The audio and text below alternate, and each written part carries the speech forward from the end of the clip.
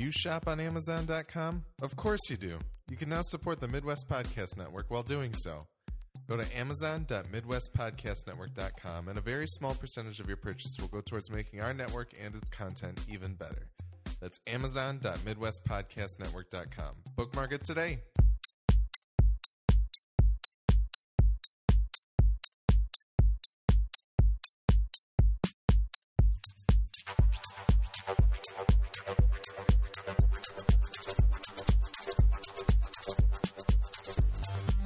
Welcome to the Midwest Film Nerds Podcast. I'm Alex. I'm Nick. I'm Tim. I'm Willie.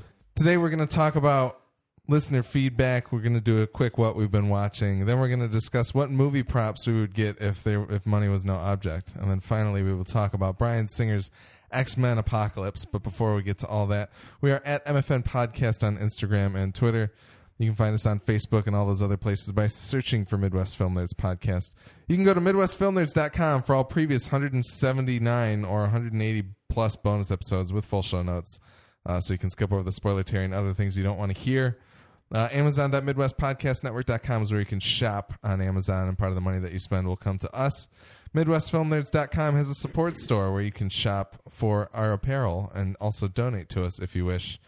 And also, please go check out Gone to Texas, which is our Preacher recap podcast. There was no new episode of Preacher this week, but we will be back next week after episode 2 airs. So take a look for that. But other than that, if you write into feedback at MidwestFilmNerds.com, you might sound a little bit like this if I decide to read your email. Got an email here from Tommy. It says, "Hey guys, due to your interview with Disaster Piece, I was compelled to watch It Follows. I'm happy to say it was one of the better and scarier horror movies I've seen, but not as frightening as The Babadook or 27 Dresses. I applaud David Robert Mitchell for making me squirm because of how he frames his shots, and also the music in It Follows was fantastic." He said, "I haven't seen Money Monster, but I remember you guys talking about the few housing crisis movies that came out recently. The double feature I recommend is 99 Homes and The Big Short. Both films came out last year and have an interesting perspective on the crisis. 99 Homes shows you the ground level and how it's like for lower class families when the proverbial levee breaks. The Big Short is a bit lighter in tone and shows you the Wall Street people's point of view. Both are great movies that might teach you a thing or two about a thing or two. Moving on, I'm happy that you guys talked about Goon. It's very rewatchable and possibly the best Sean William Scott performance. He doesn't have to rely on dick jokes and fart sounds, but rather conveys a sensitive fury that resonates throughout the movie. Also, it's a very good hockey joint. And he's excited to check out the new Preacher podcast. He doesn't have cable, so he wanted to know if we had any suggestions on how to check it out. Glad you liked It Follows. Yes. We liked it too. I will check out 99 Homes because that sounds interesting. I will as well. I heard it was good. Is that Michael Shannon? Yeah. Okay. And Spider-Man. Yep. Tobey Maguire? I thought Andrew Tim might Garfield? have a comment about that, but never mind. Yes, Andrew Garfield. In terms of Preacher, I know the first episode is available on AMC.com. I think it's also on iTunes. It's on iTunes for free. Google Yeah. Play, some other places for free, so you can check it out there. And then from there on out, you could look into something like PlayStation View, pay $30, you get AMC, $30 a month. Well, a lot more than AMC, not just AMC. Yeah, it's got like over 55 channels, but you can do that. Or I think it's $24.99 on iTunes. You won't be able to watch the show until it gets posted at like 3 in the morning the night of. So, you got some options, but hopefully you check it out and join us in our journey on Gone to Texas.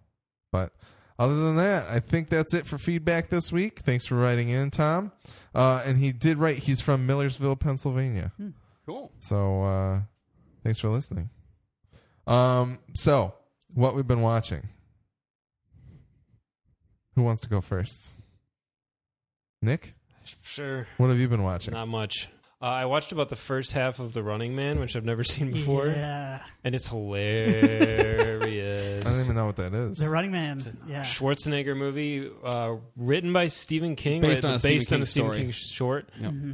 It's really cool. Like, the premise is really sweet. Basically, it's in the future, and it's kind of a Hunger Games type thing, kind of a Battle Royale type thing, basically. But it's like televised. It's like every Monday night, everybody tunes in to watch The Running Man, and all these like ex-cons get weapons, and they're sent to go from point A to point B, and they get chased by other like popular characters, kind of like American Gladiators. You know how you had like your Yeah. favorite, and then they just kill the people before they get to the, Yeah. and then straight up murder them, and it's all televised. And Are you familiar with Richard Dawson? Richard Dawson plays like the host. Host I'm of not. Family Feud that used to kiss every woman that came on the show. Oh, yeah. He's the villain. Okay, He's- that's pretty he's the good. villain. Yeah, not only is he the host, he's the villain. That's awesome. Yeah, and he's really good. Yeah. And Jeremy Renner needs to play him in Jeremy Renner's character from the movie American Hustle. Hustle Yeah. reminds me of Richard Dawson in this movie. I almost keep calling him Richard Harris, which would be a totally different movie. But anyway, it's pretty fun, and it's Arnold like arguably at his worst acting wise, so it's pretty good. The music is awesome, and the opening scene is so funny. It's so melodramatic, and it's like a jailbreak, and it's hilarious. But it Sounds reminds good. me of a much better movie that kind of is along the same line of They Shoot Horses, Don't They? Have any of you guys ever seen that? Nope. I haven't seen it. Now I've heard It's so good, and it's so hard to track down. Like they never made it on Blu-ray. The DVDs are always a little expensive. Might be out in Germany, Region 2. It's available in Region 1. It's just it's a little pricey because I only think they made so many of them. It's a really good movie, and it's along the same lines. It's like Depression era, and people would get together and do these like non-stop roller skate-a-thons, and people would just pay to come and watch people exhaust themselves and like vomit and pass out because they would roller skate for like days on end. And there's a Gilmore Girls episode. this was a They real shoot Gilmore's, don't they? There you And go. It's about a dance-a-thon where you dance until you. Yeah, fall there down. it is. Yeah, and that's what it's about. And I guess it was kind of a real thing. And it's horrifying. It's so good. It's really, really good. But the whole, and it's a similar role as to the Richard Dawson character. And I don't remember the name of the actor who played the part, but he's magnetic. And it's a really awesome movie. And it's Jane. I think it's a young Jane Fonda. It Okay. was made in the late '60s, maybe early '70s. Sounds right. It's awesome. I'll track it down one of these days and I'll loan it to you, or we can watch it because it's really, really good. Sounds like a retro review. Yeah. I don't even know if it needs to be seen by everybody, but I thought it really stood out. When you're watching movie after movie, when you're taking film classes, and some of them you're just like, ugh, It's directed by Sidney Pollack. yes. And that was one that really popped. Like McCabe and Mrs. Miller was another one that as soon as I watched it, I was like, this is awesome and really different. You know, you cover the same beats that everyone knows, like you have Citizen Kane and all that kind of stuff. Yeah. And then when you see these ones that are kind of off the beaten path, but they're really good, and sometimes they're more relevant than when they came out in a way. So anyway, All right. there you go. Tim, you've been watching something. Yeah, I watched Spawn Yeah, you did. on Sci-Fi Network at 10 o'clock on a Watched the whole Sunday. thing? But yeah, I watched the whole thing. Yeah, I watched half of it. yeah. I was like Only Alex. half? I want to help Alex. I out. had other stuff to do that day. I wasn't planning on watching Spawn. Do you ever No one ever is. Do you ever plan to watch Spawn, Alex? I texted Alex as soon as I saw it on. I'm like, Alex, Spawn is on right now Yeah. because Alex has never seen it. It was And like a half an hour in, but that's with commercials, so it was probably only I like think- 10, oh, 15 I think- minutes in. Yeah, I was gonna say. I think we only jumped at 15. We were able to catch up on the Yeah. plot of Spawn No, we got it. We got it. It was right when he gets sent to hell, Yep. basically. by Martin Sheen. Yeah. by a very dark-haired Martin Sheen. Doesn't he have a real thick goatee in that movie too? Yeah, I watched the whole thing on Sci-Fi. I hadn't seen it. I just kept watching it because I hadn't seen it in forever, and it's about what I remember. It makes you realize how good comic book fans have it these days. 'Cause that was about it. At that point, that was 97. There was Yeah. the Batman movies were still. First Blade was out by then, wasn't it? Blade was 98, wasn't it? Was it really? Blade was I thought it was like 95. because it didn't. Because Spawn was like, it didn't get good until it was like a three in a row. It was after Batman and Robin because it went Blade. Blade was right after Batman and Robin, if I remember correctly, and then the first X-Men, Yep. and then the first Spider-Man. Spider-Man. Yep. Okay. Actually, Blade 2 was there because I Snuck saw in. Blade 2 in Spider-Man. on Blade the 2 is same so good. night. the best Blade. Yeah. I let's be remember real.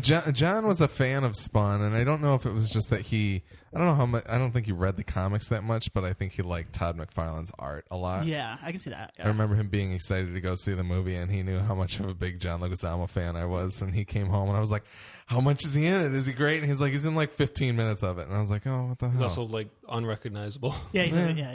big, He's pretty recognizable. Yeah. I know that smile anywhere, Nick. Even if the teeth are yellowed. you know what was recognizable was that hell wolf that is like. Did you stick around for that part? I've forgotten how bad the CG was. In hell, it's the big monster in hell. And Spawn, do you remember what I talked about? He's like a big Malbogia? Is that what his name is? Yes. The big boss. Yeah. Yeah. The big How boss. do I remember this? I used to want that action figure so bad. That's how I Probably looked remember better it. in the movie. That's how I remember. My dad used to collect Spawn action figures. I don't know why. He never took them out of the They were case. sweet. They were really good. They were really Yeah. good. He collected them, and he never took them out of the case. And I remember he had a Malbogia, and it was like 2 feet tall. I wanted that so bad, and my mom was like, "This is straight Satan shit. You can't have this." And I was like, "Oh man." Yeah, I could not see Spawn in the theater. No. I saw it in the theater. Did you? Oh, you lucky.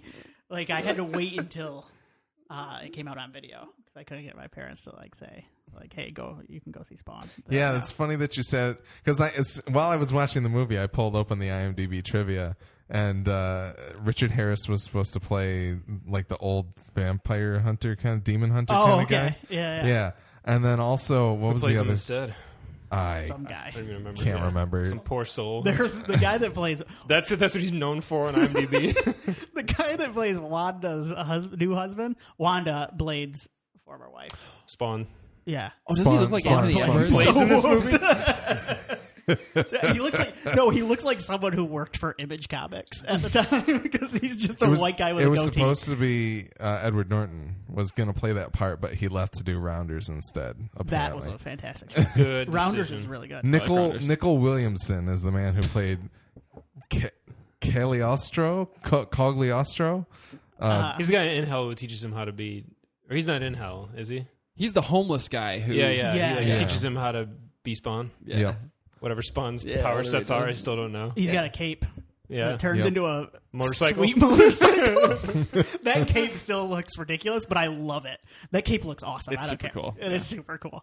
But I just wanted to say there was a because I remember I think Todd McFarlane was not happy with the on-screen portrayal No? of his because he went and created. I remember it on HBO. There was a animated series for Spawn. It was called Todd McFarlane Spawn, and that was like his answer. And I would watch it all the time. I think that holds up pretty well from what I understand. It was pretty. I mean, Spawn's kind of like for 13-year-olds anyway, but for 13-year-olds, it's pretty sweet. Yeah. I would watch it again. Like I went on, and you can find the complete series I think for like $16, and I almost bought it, but I didn't pull the trigger. I don't know why. I'm never gonna watch it, but I might. Constant dilemma. I know. Modern media. Like I want it. There was one other piece of trivia that I wanted to. There's one- as soon as he eats that piece of pizza that has a bunch of maggots crawling Yeah. over it, I was like, man, how did they film that? No, I was That's a wondering- bunch of did maggots. you find out? And then I went and looked on IMDb, and John Leguizamo ate live maggots on the piece of pizza for this movie. So I was like, Commitment. PETA would never have that now. Right. Couldn't do it. That's a DDL It's a lost type art. commitment. Yeah. Yeah. what were you gonna say? The only scene I really vividly remember from Spawn, it's such a minor detail, is the part where he figures out he can climb the building, and he looks at his like suckers on his hands. Does he say "oh shit" or "oh fuck"? I don't know. It's one. I don't know. Two. I watched it on Sci-Fi because Yeah. I don't remember. I want to say, "Oh shit," because I think so too. Yeah. And it's the worst. He figures out he can climb, and he looks at his hand because his body just adapts, and it just grows suckers and climb. And he looks at his hand. He's like, "Oh shit!" It's like the worst delivered line ever.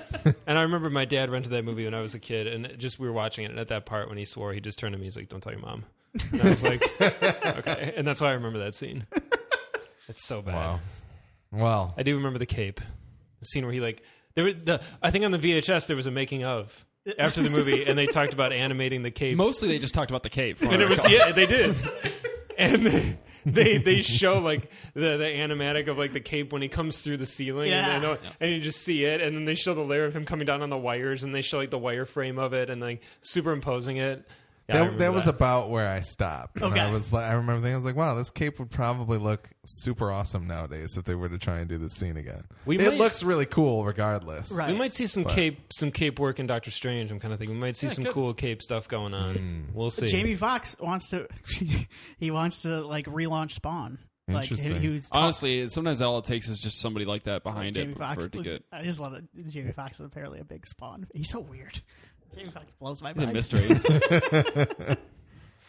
All right, Willie, what have you been watching? All right, I got to get through this quick. There's a lot. Yep. Let's start with so IFC. I just recently started PlayStation View. Just wonderful. and I was watching some IFC, and they had a Jaws marathon hosted by Jason Alexander of Seinfeld. I'm not really sure what the correlation there is. It was awesome. And I watched Jaws: The Revenge, the fourth Jaws film, which, for those of you that do not know, is about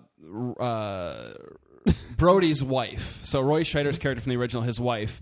Brody has passed away since Jaws 2, and one of their kids gets eaten by a shark, and the shark starts chasing her to the Bahamas, and her and Michael Caine hop on a boat together, and Michael Caine's like, we're going to kill the shark.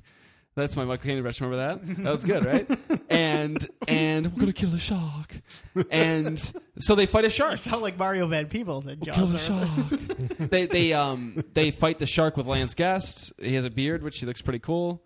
And literally, she has a psychic link to the shark. The shark is coming for her, and when the shark is kills, actively hunting her. Yes, it's called Jaws: The Revenge. It's because the shark's out for revenge. It's gonna kill her, and she has mental images of the shark getting eating the victims. It's really good. And then Jason Alexander had a lot to say about it. That's good. Yeah, he's a big Isn't fan. there a funny Michael Caine story? Wasn't he the Oscars? He wasn't there to accept his Oscar win because he was filming Jaws. Jaws 4. And people always give him shit about it. And he goes, I loved my Oscar. I love the house I bought with Jaws 4 and more. Or something like, I'm paraphrasing, but that's roughly what he said. That's beautiful. Yeah. Good job, Michael Caine. Maybe something like that. I forget what movie it was. He was like, that movie got me an Oscar. Jaws 4 bought me a house or something. On an island. Yeah. He knows. I watched a smattering of That 70s Show episodes on another channel, probably TBS or something. I don't know. Did Jason Alexander host that as well? He did not. He was too busy. He can't be everywhere at once. That's so strange. Is he like a Jaws super fan? I don't know. Does he ever give any credentials as to why? Don't know. I have no idea. Because the IFC was calling it because Shark Week is a thing that's been around for a long time. They were calling it their Shark Half a Day. Yeah. It was 12 hours of Jaws movies hosted by Jason Alexander. Does he have Alexander. an IFC show coming up? Jason Alexander? Yeah. I don't know. Jason Alexander. I honestly, I didn't want to question it. I was just like, all right. I guess you don't question a No. host like that. I like to think that maybe he was in the shark suit in one of the movies or something. He's probably. I know Jason Alexander is one of the world's biggest William Shatner fans. So I could see him hosting a Star Trek marathon. Yeah. I could see anybody. Here's IFC.com. Jason Alexander is IFC's Shark Spurt for the Memorial Day Shark Half a Day Marathon. It says, as we approach beach season, it is important to remember blah, blah, blah, blah, blah. To celebrate IFC's Memorial Day Shark Half a Day, a tasty binge-worthy 12 hours or so block, who needs an entire week, airing of all the Jaws franchise films, IFC's Shark Spurt, Jason Alexander, is sharing his possibly not entirely accurate knowledge in all-new IFC promos.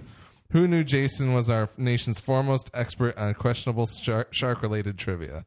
So it just sounds like they wanted to pick somebody who was a comedian. That'd be really funny if most of what you heard was not true. He's just making it up. I don't remember most of what he said. I was just mesmerized by Jaws 4. This is the network that airs Comedy Bang Bang and documentary now. It should have been like Scott Aukerman, just not telling random stories that are completely false. Jason Alexander is just such a bizarre choice that I like it. I'm like, what? Anyway, he is a really funny guy. Yeah, he was funny. He was funny.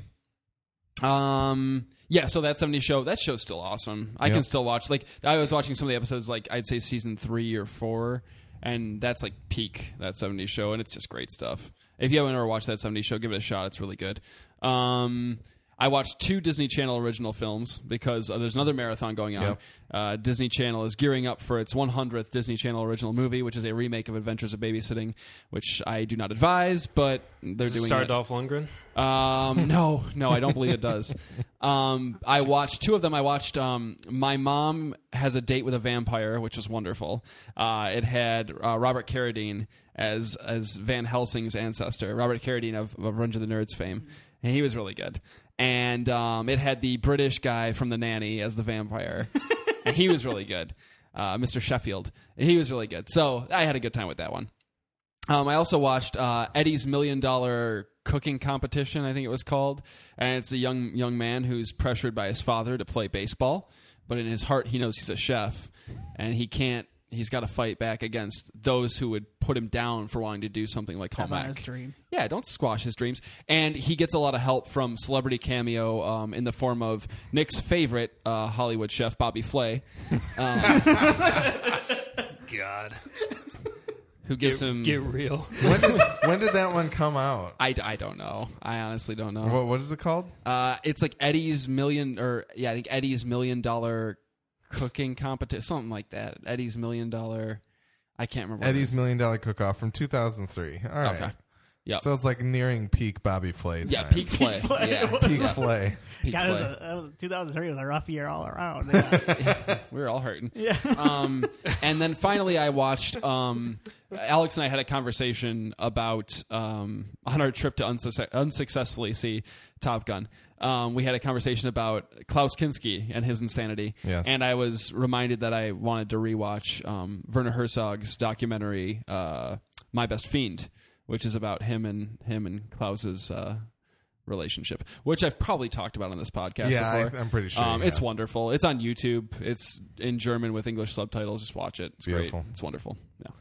All right. I watched 2 full seasons of a show called You're the Worst, which is on FXX, I believe.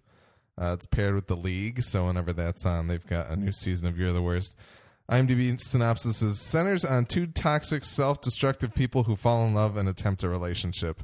There's like maybe 2 characters in the entire show that you wouldn't call the worst, and it's kind of really great. It's a funny show, and I think people should check it out if they're into that kind of thing. I also watched the first episode of Bloodline Season 2, which is now out on Netflix, and I remember Nick and pretty much everybody being kind of skeptical as to how a second season would work, but going off what they're setting up in that first episode, I think they're going to pull it off. I think there's still some really interesting story to be told, especially considering how Bloodline Season 1 worked out. We did talk about Bloodline Season 1 in a bonus episode last year. Go check that out. And I think John wants to talk about Season 2 as well. So we're probably going to do that if I can get through it. I started watching season 1 like 6 months ago. Yeah. I think I'm on episode 4. Yeah. I'm doing really It's- bad. I'm doing it's- really badly at it. It's I don't know why. it's such a slow burn show that it's kind of hard to be like, I really want to sit down and watch all I don't this. know what my but- problem is because I like it. But Yeah. yeah. It's just one of those things where, and I think it's just a tough show to digest, But Game of Thrones Season 6 is going on. Some things are good, some things are not. I could talk for a while about this. I'm not going to. Yeah, maybe we should do a season. We should finally do a season wrap Honestly, up. it might be good because this would be the one to do it. This Yeah. is the one that's where they're doing what like they're divert. I mean, they're not even. I can't say diverting because they're ahead of those books Yeah. now. So They're it'd be striking interesting to out on talk their about own. it. I think that there's been to me, there's been a very obvious shift in this show this season. Yep. And like you said, some is for the better, some is for the worse. So Yep. I'd like to talk about it at some point. Okay. Yeah. Cool. And then that's pretty much it on my end. So Willie, you threw a question out Oh to yeah, us. that's right. Yeah. I sure did. So, a genie appears on the mixing board here Yes. in front of us. He pops out of his lamp. It could be Robin Williams' genie if you like. It could be Andrew DeVoff from the Wishmaster series the of one I films. want. That's the one you want. So pick your genie. I just want Andrew Divoff. I know. Yeah. He's the best. What about like Kazam? Wasn't he a Nick, genie? Yeah, Nick yeah. loves Andrew DeVoff. I don't think he realizes it, but he loves him. Mikhail from Lost, eye patch guy. Oh yeah. Oh yeah. Yeah. Real good. Plays a genie in a horror movie called The Wishmaster. Everybody watch it. He kills Ted Raimi. He murders He Ted murders Raimi. Ted Raimi by dropping Spoiler alert. He drops a statue on him. That's really cool. More Ted And Vern Raimi. Troyer's in it too. Anyway, so and the genie says, fellas, you each get to choose 3 film props, screen used film props from any movie or movies. Select your 3. And I guess I'm asking, what are the 3? What do we want? Yeah. I can start. Okay. Okay. Number 1. You could all probably guess. The Tron cycle. Identity disc. Yeah, no, it's a light cycle. Okay. I went with the light cycle. Okay. I was going to go for the light jet, but I was like, that wasn't real. So I'm No, going that to go was- down yeah, to the yeah. light cycle because They I know built they light could. cycles. Yeah, those were built. Yeah. So I could take one of those. Absolutely. Number 2, I was thinking had to be one of the amulets from John Carter Oh, that'd be that cool. he needs to Yeah. traverse back and forth. That's kind of cool. I think that would be pretty awesome to own. That is a good one. They might be on eBay right now and nobody cares. You never But know. and then number 3 I had trouble with. And I'm still having some trouble with because I'm like, I don't really know. I was thinking like having an actual pair of Zissou Adidas from the Life Aquatic. I have Zissou Adidas, but they're not perfect. And with they have with Bill Murray foot smell still. I don't know if I necessarily want worn ones, but I wouldn't be opposed to it, I guess. But that would be pretty beautiful to own. So I think those would be my 3. I real quick, I jokingly said to Alex when I brought this up to him that he would pick like the spear that John Leguizamo makes in the past that he like, throws people. And he goes, actually, one of the first things that popped in my head was the sunglasses he wears. Because I tried to find those sunglasses for a long time, and I never did. It's beautiful.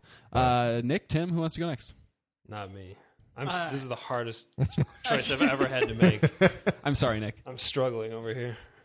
I am going to go with, as my number 1, the ventriloquist puppet from Purple Rain. The one where Yes. Oh, that's a great. good one. That's great. Beautiful. yeah. Tim. Next thing you know, you're on a sales motorcycle. That's great. Then my number 2, I've wanted this actually since like I was a little kid, and it's weird because it's not the best Ghostbusters movie, and it's probably still not going to be because it's okay. Yeah, Ghostbusters 2 is all right, but I always wanted the painting of the 4 Ghostbusters at the end with the baby. Yeah, I think that would be wonderful with Oscar. And then my last one, is kind of dark. But the best action movie of all time is probably Bad Boys 2. I don't think there's any argument with that. No, you can start one, but I'm not going to hear it. And then the best You scene want one is of that the coffins? That I want one of the cadavers that they toss out of the back, and it's specifically I want the one whose head pops off when Martin Lawrence and Will Smith hit it with a car. Because here's the thing. Michael Bay he's a madman. He's an insane person, and I'm 99% sure that those are fake, but I don't know. Can't be sure, man. This is like when Willie and I walked out of Green Room, like unconvinced they didn't kill Patrick Stewart. So real. Sorry for spoilers. Spoiler alert. That's all right. Oh, I'm man. fairly certain. Yeah. Yeah, you never. It's like those like Body Worlds exhibits that go to science fairs. How they found Yeah. out like most of those are like Chinese prison cadavers or something. Terrifying. Like that. I could see Michael Bay using the same back Buying channel. up some like Indonesian corpses. Real quick, while Nick is thinking of it, I think I'm just gonna guess at one of Gojo's if Gojo is here. Okay. The giant Drago banner that hangs in Rocky IV during the final fight. Yeah, That's pretty good. Yeah. Oh. I could see that. for sure. Nick, what do you got? The time has come. The genie grows tired of your.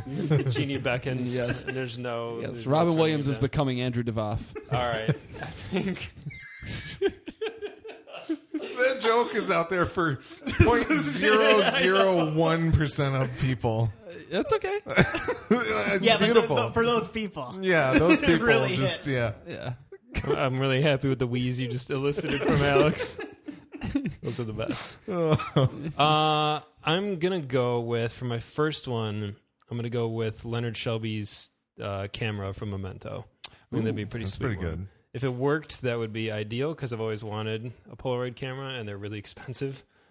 So that would be kind of. So you might as well buy a really cool one. Yeah, buy a noteworthy one. What a memento. Leave. Get out. Oh boy. I can't think of a really good prop from Soldier or Ravenous. So. There's got to be like a Robert Carlyle, like His- the Robert Carlyle that gets closed in the bear trap is probably Guy Pearce's I'm sure Robert Carlyle actually jumped in that bear trap. Guy Pearce's outfit is pretty sweet, and Robert Carlyle's hat is really good, but that's okay. I could talk about ones that didn't make the list for a while, but I think number 2, I'm going to go with Inigo Montoya's sword from The Princess Bride. Yeah, that's good. I don't really want to go with weapons, but I do because there's so many awesome, iconic ones. This is where I'm torn. Do I go with something modern that I really love or something that's really like classic and important? Rosebud. I probably would.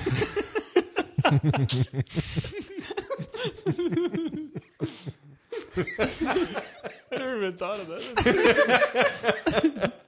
I mean, the oldest movie I thought of was, oh my God, I'm crying a little. The oldest movie I thought of was The Good, the Bad, and the Ugly. I was trying to think of something from that would be really sweet. Like the serape that he has. Yeah. Pretty tight. The first thing I thought of, and I should probably just go with it, is Han Solo's blaster from the Star Wars movies. Yeah. That's just classic. That's just so iconic and so awesome. Yeah. All right, we'll stick with that. See, there's a lot of movies coming out that I'm like, I know Doctor Strange is going to come out, and there's going to be something that I was. You gonna want be the like, Eye of Agamotto? Yeah, exactly. I'm going to be like, wow, that's a great prop, or I'm going to want his facial hair or something. But there's so many. It's stupid. Damn you, Willie. Sorry. This genie would have to wait. I'd be like, hey man, grab a seat. It's going to be a minute. Maybe we'll do it again one day. Maybe the genie will should. return. Yeah. The genie will return. I was jokingly going to say the Miko Hughes puppet from Pet Sematary. I knew it. Yeah. the puppet that they attack. Have you ever told Herman the story Munster with. on the podcast? I don't know. Oh, I'm kind of paraphrasing because I don't remember the exact details, but we were at the video store working a shift, and like 10 years. This is a really old joke. This is a and I classic. think it was around Halloween, and I want to say somebody was ballsy enough to put Pet Sematary on the TV in the video store. Probably And- you. Probably me at like 11 or something. If your kids are out on Monday at 11, like they're gonna see Pet Sematary. Sorry. Yeah. And I remember joking about like we got to the part where Miko Hughes starts like attacking, like I said, Fred Gwynn, and you can tell it's like a Miko Hughes puppet like shaking around like ah! And I was like, oh my God, what happened to the Miko Hughes puppet? Like it's out there somewhere, like somewhere out there. There is a Miko Hughes life cast. And I said, we need to find this. Like, we need to make a documentary about us trying to find a Miko Hughes puppet. Just driving out to L.A. and then like asking around. Just Going to the asking- backyard. and then meeting up with Miko Hughes and having him help us find the puppet. So Or anyway, sign it at least. yes, just to have him sign like the forehead of the puppet. Anyway, mine are really, really obvious if you know me. Got to go with a screen used Jason Voorhees mask, probably from Part 4. That's my favorite because it's That's a got the good cool one. axe wound in the head. Definitely Deckard's gun from Blade Runner. I love that. I was going thing. to say it, but I was like, Willie will say it. Yeah. And then Go with anybody the got other Harrison Ford weapon. Yeah, it'd be wonderful. Anybody got the guess on the last one? I'm gonna say you love the Ninja Turtles, so the Time Scepter from Ninja Turtles 3. Ooh, I like that. I like that a lot. Actually, Is it Skeletor's giant golden helmet that he wears, now it is or his scepter? Golden Disco God Skeletor. No, I was actually going to say Pulse Rifle from Aliens. Screen used one. I That is a should have good one. known. Yeah, I don't preferably know- Paxton's if I could get a hold of it. I don't know if we ever talked about the story where That we would were be going to sweet. take you were going to buy the Dwayne Hicks Oh my God! the Dwayne Hicks prop from Alien. Should I 3. tell my other prop story then? You want Yeah. to? Okay. Yeah. So I've always wanted to purchase the. I hate Alien 3. I shouldn't say that. That's not fair. No, No, I it's fair. I That's hate true. Alien. That's 3. it. There's nothing factually incorrect I about hate, that I hate statement Alien you just 3. made. And I wanted to buy the prop Hicks, the corpse that was crushed in Alien 3, because that's the dumbest thing. And I was going to buy it. And I was Must gonna, own it. I was going to, Because it was available on a website. I could literally have bought it. Like I Yeah. could have purchased the actual corpse, the fake actual Screen corpse. used. Yes. Yeah. And I was going to bring it to a con that I knew Michael Biehn was going to, and I was going to say, Biehn, let's destroy it together, because he's not a fan of that movie either. And I wanted to say, you know, like I say we take off and nuke it from orbit. It's the only way to be sure. That was going to be my line to him. How much was it? It's like $1,000. Yeah. I should have bought it so I could fuck it up. If that had come around today, I'm sure we would all We chip would have in. scrounged up Yeah. the money. We would have done it. Just to bring it to Michael Biehn and Yeah. go, do what you will. Be like, I don't think anybody said anything wardrobe related. Did they? Pick one wardrobe. Pick one I said- costume. yeah, I one said costume. shoes, but yeah, costume. Okay, one costume. Off the cuff. God. Or if anyone knows right away, say it. Spawn, the cape. This is a game from the motorcycle from that. That's a Probably costume, the right? Green Lantern costume from Ryan Reynolds' Green Lantern. Man, if I were gonna, The costume's tough. maybe that hoodie Spider-Man costume he wears in the first one. The first What, he's a wrestling wrestler? costume. Yeah. That's cool. That's pretty good. Maybe Bonesaw's costume from the first Oh. one. Was it really much though? Was it No. mostly just like It was mostly some his tights and his WCW late 2000s costume. Yeah, because it had the straps. That's beautiful. Yeah, I'll go with that one. Why not? It's good. No, Bruce Campbell's costume from Spider-Man 1. Like the smoking jacket and that it's he's. got the Oldsmobile. Oh yeah, with the glasses. yeah. Okay, that one. That is a good one. I was Oh, hoping you man. might say Billy Zane's Phantom costume, but oh well. Probably do like a Captain America outfit of some sort. I feel like I already own the one that I want. It's retro Flynn Oh, from the Grid. and- screen worn. Yeah. Well, yeah. I'll take the screen That worn would be one for good. sure. Yeah. That Nick? would be pretty rad. I don't know. I don't even know. That's a hard question. I shouldn't have even asked. It. You know what weird one popped in my head for some strange reason? Because I just remember being like a weird looking costume. Anybody ever seen Bram Stoker's Dracula? The one Oh yeah. that weird red armor, that weird red armor that Ew. Gary Oldman wears all over the place. I'm like, that'd be kind of fun to have. Why on Just earth run did around you in it. I don't know. I just thought of myself like trick or treating in it. Like, I don't know. What about Gary Oldman's weird like hair? Yeah, that big shield white from- hair. His boob hair? Like, Well, yeah, he's got no, I was thinking from Fifth Element. my God. Oh Like yeah. the weird like I don't even know what it is. where he's got like a metal dome on his Yeah. head. It's like a plastic. Yeah. yeah, it's like a clear plastic like yeah. I would probably. hair guide. Oh, God, it's like a three-way toss-up between like Deckard's wardrobe. I actually almost love more than pretty the sweet. gun.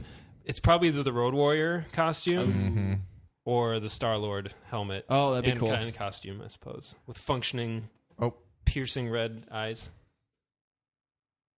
Or the Ant-Man Civil War costume because it's like the That one's best thing so good. ever. That one's so good. It's so sweet. Those would be cool. The Ninja Turtles from the first The one. original That one, like outfits, a- yeah. The other ones, Yeah, that doubles because you get the actual Ninja Turtle suit. the other ones that popped in my head would be either a Predator suit Ooh, that's good. or an alien suit. Yeah. One of those two. Or David Bowie's outfit from Labyrinth. That would be pretty sweet. Pick one of his outfits. And I couldn't fill it out like Bowie, but who can? Who can? You know? Yeah, who can? I got my sister-in-law a David Bowie coloring book for it. It's one of those adult coloring books, but it's David Bowie, and on each page it's got a different Bowie costume, but it's got the left hand side has like words about like somebody who's familiar with that costume writing about it That's or what awesome. David Bowie said about it. And there's a Labyrinth page, and it's got a quote from Bowie and a quote from Jennifer Connelly. That's perfect. So, all right, well, thank you, Willie, for that. Yes. It's time for us to move on to our full review of Bryan Singer's X-Men Apocalypse. The IMDb synopsis says, with the emergence of the world's first mutant apocalypse, the X-Men must unite to defeat his extinction-level plan. This movie stars James McAvoy, Michael the Last Fassbender, Jennifer Lawrence, Nicholas Hoult, Oscar Isaac, Rose Byrne, Evan Peters, Josh Hellman, Sophie Turner, Ty Sheridan, Lucas Till, Cody Smith-McPhee, Ben Hardy, Alexa Shipp, and Lana Condor. And Lana Condor. we've talked about X-Men Days of Future Past on a previous episode, so you can go check out our feelings on that. We've also probably talked about this movie a fair amount. I think we talked about the Wolverine too. Yeah, and the Wolverine as well. Yeah. Yeah. So those are two X-Men movies that we've had full episodes for. But yeah, I think we've talked about Apocalypse, and I think there's been a lot of reticence in this crowd for it. There was, at least. And let's see if it was founded. Nick, what did you think of X-Men Apocalypse?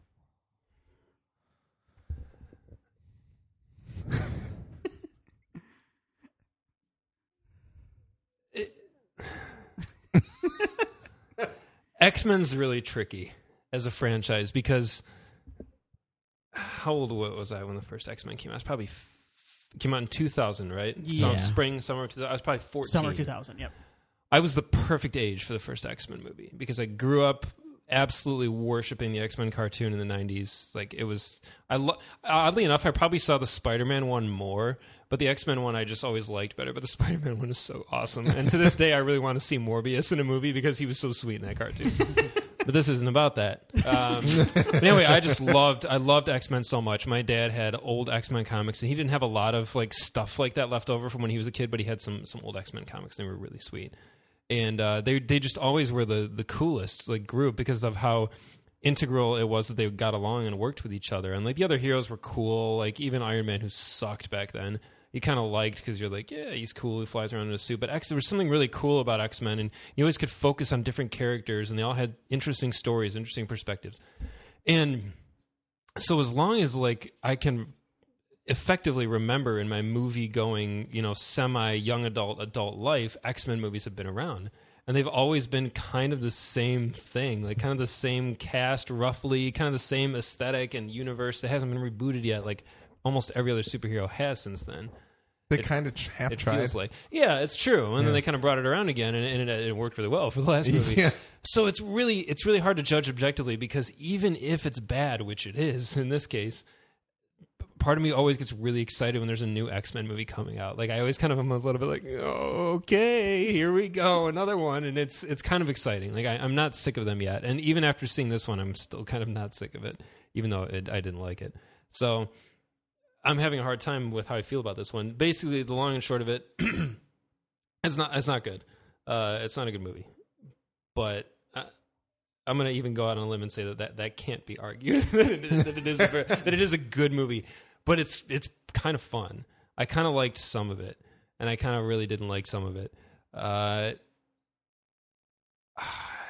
It's better than The Last Stand, but it's probably the next worst beyond that. Oh, Origins. Yeah, I don't even count that. Okay. That's a Wolverine movie. I guess, okay, if we're going to count it as an X-Men movie, that's fair. They're all essentially Wolverine movies. Then this is better than that. But the thing, it does some things really, really well that Is I think... Origins better than Last Stand? No. Okay. Origins No, because Last Stand I think- has Kelsey Grammer. Okay. And he's flawless. I think Origins is one of the worst. Okay. It's one of the worst Period. movies ever. Yes. Like, it is by and far easily one of the worst movies of like the 21st century. It's terrible. It's unbelievably bad, especially like on a ratio of budget to like final output. It's embarrassing. Return on investment. It's very low. embarrassing. A movie I with that honestly much might money. watch Elektra before I'd Wow. watch that. Well, that's a bold claim. Well, Electra's... never mind, let's not get into this. Because Origins, the one saving grace of Origins is Liev Schreiber as Sabretooth, That first, who's the really opening sweet. credits. And the opening credits are really good. Yep. Yeah. And the opening Taylor scene was- Kitsch's Gambit. Yeah. It wasn't a great, like, he No. wasn't given much to do, but I feel like I enjoy the idea. You kind of help, but just when he's on screen, just kind of go. Like Sean William Scott in most of Goon, just kind of grin. Anyway. Yeah, but Apocalypse, it has so much that feels incredibly dated, and that may have been a conscious decision, and in a way it's kind of funny. I think it's what made the movie an enjoyable bad versus an angry bad. Like Origins is like angry bad, and Apocalypse we were kind of at least laughing most of the time at the bad stuff. But there's so much that just the world of superhero movies has left Bryan Singer behind, and he hasn't adapted with it. And that's fine, but he just needs to hang it up. I think, like, bring someone else in. Like, it's all well and good to watch a silly, dumb X-Men movie and be like, oh, that was pretty bad, but at least I laughed. But, like, I would easily cash that in for, like, a really good quality, just, like, awesome X-Men movie. So, there's some good things about it. I really like the young cast. I think they're all good. I always forget Sansa Stark's real name. Sophie Turner. Sophie Turner. I wish she had a little bit more to do because she did she was good on and off. And I was super against her casting at the beginning. But I like the young ones. Fassbender and McAvoy are incapable of being bad. They're like Ewan McGregor in the prequels where even though they're surrounded by filth, they're like, they rise above it. Yeah. And somehow McAvoy is so awesome as Charles Xavier. Like he just, with each iteration, I think he actually gets better, which is crazy. But anyway, yeah, that's about it. The effects are bad. It has a scene that I've wanted for a long time, and it finally happens, and I'm cool with it, even though it really shouldn't be in this movie. We'll talk about it later. And, yeah, we finally got Cyclops and Nightcrawler right, I think, for the most part. There's not enough of them. Oh, we got on-screen Corsair. He's in the movie, technically, right? We see Scott's parents. That's true. Oh, yeah. They're not dead. That's true. I didn't even think about that till later. I was like, wow, I so felt like Cyclops' origin is as- actually way wrong, but all right. As soon as they cut to that scene, I was like, I feel like Nick's going to be sad about this seeming deconfirmation of the Starjammers. Yeah, that's true. That Starjammer spinoff I want It's isn't just going to not happen. gonna happen. No. Oh, well. Not in the X-Men universe, but maybe that's a good thing, actually. So Anyway, overall, it is what it is. But Tim, How'd you like X-Men Apocalypse? I want to talk about how torn I am with the X-Men franchise too. Please. It's pretty much. I mean, pretty much the same thing. Like, when that first X-Men came out, I really liked it when I was young, and I grew up with the comics and everything and the cartoon. And then I really loved the second one. And then I remember being so mad when Bryan Singer left. And now I wish he would leave again. I think I talked about this on the last one. I should say I like this movie. It's not a good movie. And Nick's right. I don't think you can argue it for it being technically a good movie because as far as filmmaking goes, like, none of it makes any sense. It's paced. Like, it reminds me of... I guess I've kind of become comfortable with Bryan Singer's pacing because he paces it like an X-Men like novel. Like, it's just you go out to the beach with an X-Men, you're there for 2.5 hours. It doesn't really flow well. It's kind of choppy, but he's got you there. Where was I? So yeah, I guess I was just in the mood for this year. There have been Deadpool, which is an anti-hero fighting. He's the good guy. And then the 2 superhero movies where they fought each other. And I guess I just kind of liked that it was a simple good guy versus bad guy story. And that helped me get through it. There was enough just goofy X-Men moments in it that I went, I can't not like that. The first half of the movie I really enjoyed. And I think it's because it focused a lot on Fassbender. And Fassbender... he's way too good. He's way too good in this movie. Like, the scene where I just realized is a spoiler, so I won't say it. That scene, like, I felt emotionally affected by it. Like, there is no reason for that in this stupid movie. It's true. I was having fun watching Jennifer Lawrence just not want to be there at all. It was really funny for me just to watch someone just really hate where they're at. Phone it in. Did you read Faraci's review? Yeah, the full thing. Did you read it before the movie? No. Okay. Yeah. I read it before, and he had the one statement where he said Jennifer Lawrence is constantly looking off screen for the craft services table, like wondering where the next hot cup of tea is or some snack. And the whole movie I was watching, whatever her eye line was, I was like, just imagining the craft services over there, and I was like, oh, I can't unthink that now. I feel like we need some kind of other Langella scale for people phoning it in that we can. I feel like the top 2 contenders are Jennifer Lawrence in these last 2 X-Men movies and Natalie Portman in Thor: The Dark World. Yeah, those are The king of phoning in right now is Bruce Willis, though. The undisputed king. That's awesome. We should seriously come back around to this because this would be so much fun to do. We'd have to find the king and then work backwards from there. All right. I remember where I was going. So part of me loves that Marvel doesn't own the X-Men, like Marvel Studios. I love that because I think the X-Men should exist in their own silly, weird universe away from everything. Yeah. But, and I think I said this on the Days of Future Past, but if Marvel Studios owned it, they'd be doing so much cooler things. They'd be in space. Starjammers would be happening. Mm-hmm. And like part of it, like it hurts so bad. But I guess, and the other bummer is Bryan Singer, bless his heart, understands, I think, and someone can argue with me if they want, but I think he kind of gets only 3 X-Men characters. Yes. I think he's good with Wolverine. I think he's good with Professor X and Magneto. I do not think he understands the rest of them at all as far as what their actual characters are. I didn't mind the young X-Men in this. I was so bad at one point, though. I got to talk about it now because I'll forget about it in spoilers, and it's not really a spoiler. But you can tell there's, in the marketing pictures and everything, there's a scene where there's a Dazzler vinyl. And they're like, the kids are shopping at a mall. Mm-hmm. And I was really looking for, because it's such like a Chris Claremont thing to do, where like the X-Men just kind of hang out. And even the pilot episode of the cartoon, they're at a mall fighting Sentinels, and it's really great. Like those were the X-Men comics I love. Like there's one I own where it's just them playing softball for the entire issue. And I'm like, yeah. Or the one where they go to the bar, remember that one? Yep. Yeah, it's so good.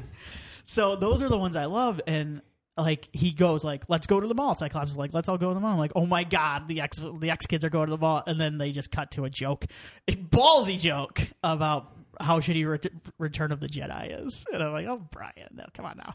He's making a joke about a film. The writer is making a joke in that about X-Men The Last Stand, which is a film he wrote. Yeah. Well, not only that, but that joke technically also applies to the film that you're watching. Exactly. So that was gutsy. And the prophecy is fulfilled. So I'm being mostly negative right now, but there was some stuff I liked. I liked the Magneto stuff in this. I just like Fassbender. I do like Professor X in this. I like some of the big X-Men moments. Apocalypse is terrible. But he's terrible for me, at least in a hilarious way, because I think I said it to Willie afterwards. I think his powers aren't clear in this movie at all. No. Apparently, he can turn people into sand and or walls, but the only thing I can think of is his power is making movies longer by just talking nonstop. Because every time he's on screen, it's just like, oh my god, false gods. And he talks so slow. And he just looks goofy. He looks terrible. I mean, the Ivan Ooze comparison is spot on. It's so spot on. So, but I laughed at him, and I kind of like the girl that plays Storm. I thought she was all right. But even the kids, I like the kids, but God, give them something to do. Like that was, I don't know. Yeah, it's a bummer that I feel, and even you, I think slightly, I don't want to speak for you, but feel just kind of apathetic. Like we can't be bothered to stick up too much for this movie or to condemn it when it totally could be, which is kind of a problem. Like I think we really need to be reinvested in the X-Men. I think, I'm just, I would really like if Bryan Singer stopped making these, and that's the thing is like going into this, and I had really low expectations, and it's just because I made peace with the fact that I just don't care about Bryan Singer's version of the X-Men at this point. So you think even if they kept this universe but got somebody else that they would be able to right the ship? Yeah, that's fair. I like the cast for the most part, and Jennifer Lawrence doesn't want to come back, and that's fine. But they don't need Mystique. I don't understand why they always relied so heavily on Mystique in these movies. Anyway, it's because they wanted Jennifer Lawrence. Jennifer Lawrence, but even before that, in 1 and 2, I thought, yeah. So she was a clever plot device in the first one to like pose as people. And it was an injection of sex too, because you know, Microman, yeah.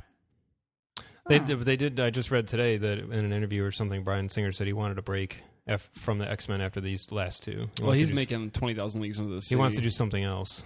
So I just read a thing saying that he's making that and he'll be tied up for a couple of years. There's no way. Well, I think they're working on an X-Force and a New Mutants or something like that. I don't think we're going to see him come back for a while. He might be a producer, which is fine. He can do that, yeah. Willie, your thoughts on X-Men Apocalypse? I'll save most of it for spoilers. I didn't like them. I mean, I had fun with the movie. I laughed at its expense a lot, which can be great. I think the only bummer is like I'm totally cool with doing that at a movie like, and Tim compared it to this movie, and I think it's totally a fair comparison to Gods of Egypt. Where like Gods of Egypt, I'm happy to laugh at and happy to laugh with. X-Men I take a little more seriously, because it's like a thing that I like and that I grew up with. So I did have fun in the theater while I was watching it, and I did laugh at it in the same way that I laughed at Gods of Egypt. But after that little buzz of having fun wore down, I went, it kind of sucks that I did that the whole time. Like I shouldn't have to do that the whole time. That being said, there are moments of brilliance in the movie. I think there are moments that shine through. Unfortunately, I don't think. I'm just parroting everybody else, but I don't think we're going to see those moments expanded beyond just small moments until we get some other creative minds in there to freshen things up, kind of like Matthew Vaughn was able to do. Yeah. So, yeah. I didn't really like this movie very much. I felt that it was way too long, and there are a lot of things that I felt could be cut out of it, including all of Apocalypse. And like it seems so inconsequential, and I don't know. To me, the coolest thing about the Age of Apocalypse comics is kind of wondering how the weird shuffling of mutants happened, being like, why are those people the Horsemen? And in this case, you get two Horsemen that you really know, and you don't really understand why they're there. And then you get two other Horsemen that are like, well, these people are cool, and let's have them too, because they can be interesting looking. And that's sad because I wanted to kind of be like, wow, why aren't they with Professor X? Or like, what did Apocalypse do to make that happen? I think that's kind of compelling. The Apocalypse having weird nebulous powers that he carries over from body to body is just kind of like, no. Like that doesn't make for anything compelling, especially like it makes the whole third act of the movie not make sense to me. Well, it's hard to figure out like what they can do or how to even avoid his powers because you don't even know, like, I don't know. Yeah, like it doesn't. There's no part where the team really understands what they need to do to defeat him, other than they just got to bombard him, Right. Which doesn't even make for very strategic X-Men tactical moves, which is a really cool part of the movies when they do pull that off, which is albeit way too rare for the fact that these are X-Men movies. Well, and the problem from an audience perspective is if nothing is defined, you're not establishing any sort of. There's no risk. There's no boundaries for tension. Yeah. Yeah. And so every time Apocalypse was watching on screen, I was like, "What's he gonna do?"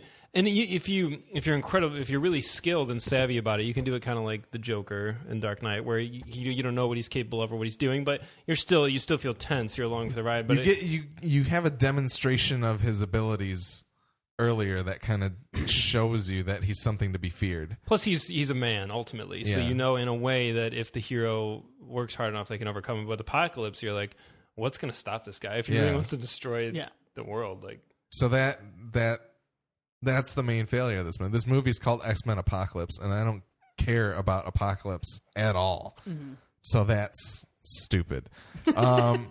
The one other thing that I have that's a problem now, it wasn't a problem in Days of Future Past because I'm able to overlook it.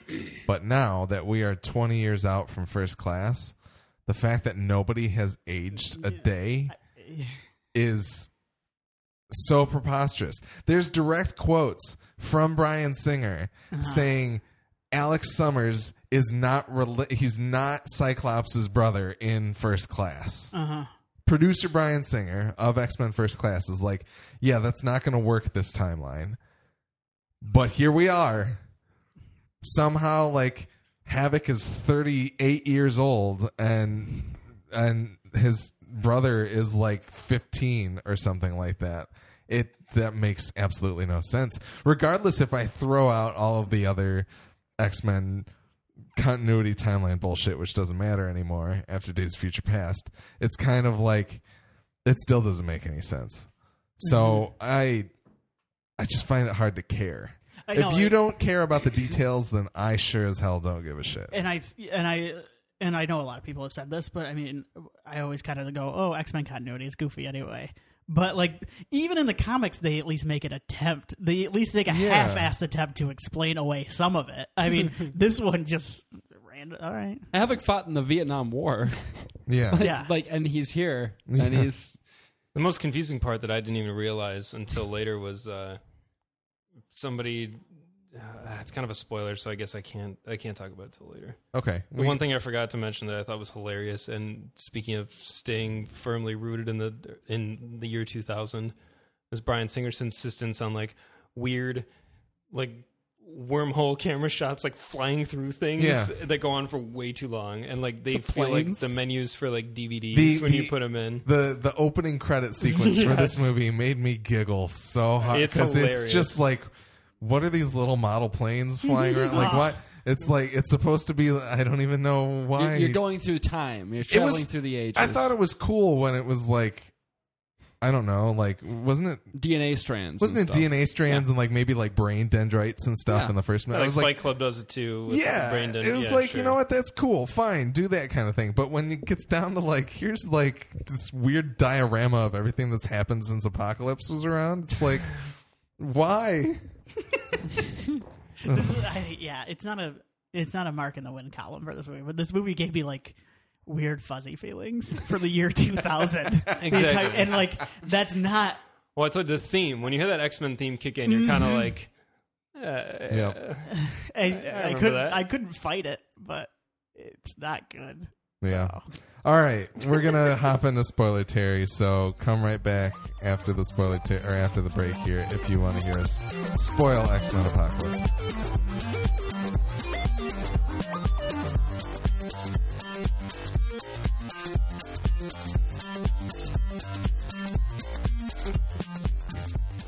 Here we are in spoiler Terry for X-Men Apocalypse. Nick, what was the one thing that you were just about to say? That I said it was a spoiler. So somebody reminded me. They said, okay, so at the end of Days of Future Past, William Stryker retrieves Wolverine, but it's actually Mystique posing as William Stryker. Yeah. What happened in between? Yeah, so How did somehow actual- Stryker got his hands on actual Wolverine. Actual Somehow Stryker. Stryker is fine and gets Wolverine and gets him to Alkali Lake anyway. And Mystique just forgets. Did Wolverine have the bone claws in He Days did. of Future Past? So he has gone through the whole adamantium bonding process since okay. then. So he and- did actually have the bone claws. I did. didn't remember that. I thought for some reason they came back after Well, that's the fun part, Alex. Is After that the Wolverine. At the end of the Wolverine, he's got bone claws Yeah. again. But then by Days of Future Past in the future, he's got metal claws again. Oh, Yeah. yeah. Is that but what in you the were referring past, to? he's got the bone claws, but now he's got the metal claws again. Okay. Here's Yeah, I just didn't know if in the actual 70s part of Days of Future Past he had the bone claws. Okay, Yeah. so good. The- That's good. The Wolverine came out prior to Days of Future Past, right? Yes. Yeah. So effectively, that was part of the original timeline. Yes. Now the timeline has been reset. We have a secondary timeline in the wake of Days of Future Past. yes. But the Wolverine is getting a sequel. So are we getting a sequel to the movie that is no longer essentially valid, or are we just getting a progression of... Is it just another Wolverine movie, or is it actually a sequel to the Wolverine? You know? Do they know? I don't. I don't care. See, the That's weird the thing thing is, like, well, that- one of the things that I actually liked about the Wolverine was the fact that it pertained, like Logan was dealing with the death of Jean Grey from The Last Stand. Which I did not expect at the I time. didn't expect, but I thought I was like, this is actually compelling and interesting to me. So the fact that they could draw on movies that they didn't necessarily love, but could make something compelling happen out of it, they could make lemonade out of the lemons. Yes. Like that was good. So I don't know what they're going to do here. Like, is it just going to be standalone Old Man Logan where nothing previously matters at all? That's probably for the best. That here's what cracks me up about the whole like timeline and all that madness and stuff. Like it doesn't the age thing I just let go because I'm like it's really dumb, but in comic books no one's age makes sense anyway, so screw it. They've been through they're well older than I am at this point, and Peter Parker's still in college, so it's fine. Like whatever. But the thing is they did the same thing in Days of Future Past, I thought, where they just ignore shit that happened in First Class. Like, okay, I get it. 10 years have passed. There's plenty of things that can happen in 10 years. I understand they want to set it in a different decade, but like to me it's so cheap where like it just seems like a cheap way to wash away anything you don't want to carry over from the last movie. It's like it took me forever to figure out in Days of Future Past that like half the kids from First Class died during experimentation. Like they just like, oh yeah, they died in experiment. What? Like they did? Okay, thanks. I kind of liked Banshee, but all right, sweet. Banshee was cool. You know what I mean? Like it just it feels like First Class is sweet. First Class so is sweet. great. It's so sweet.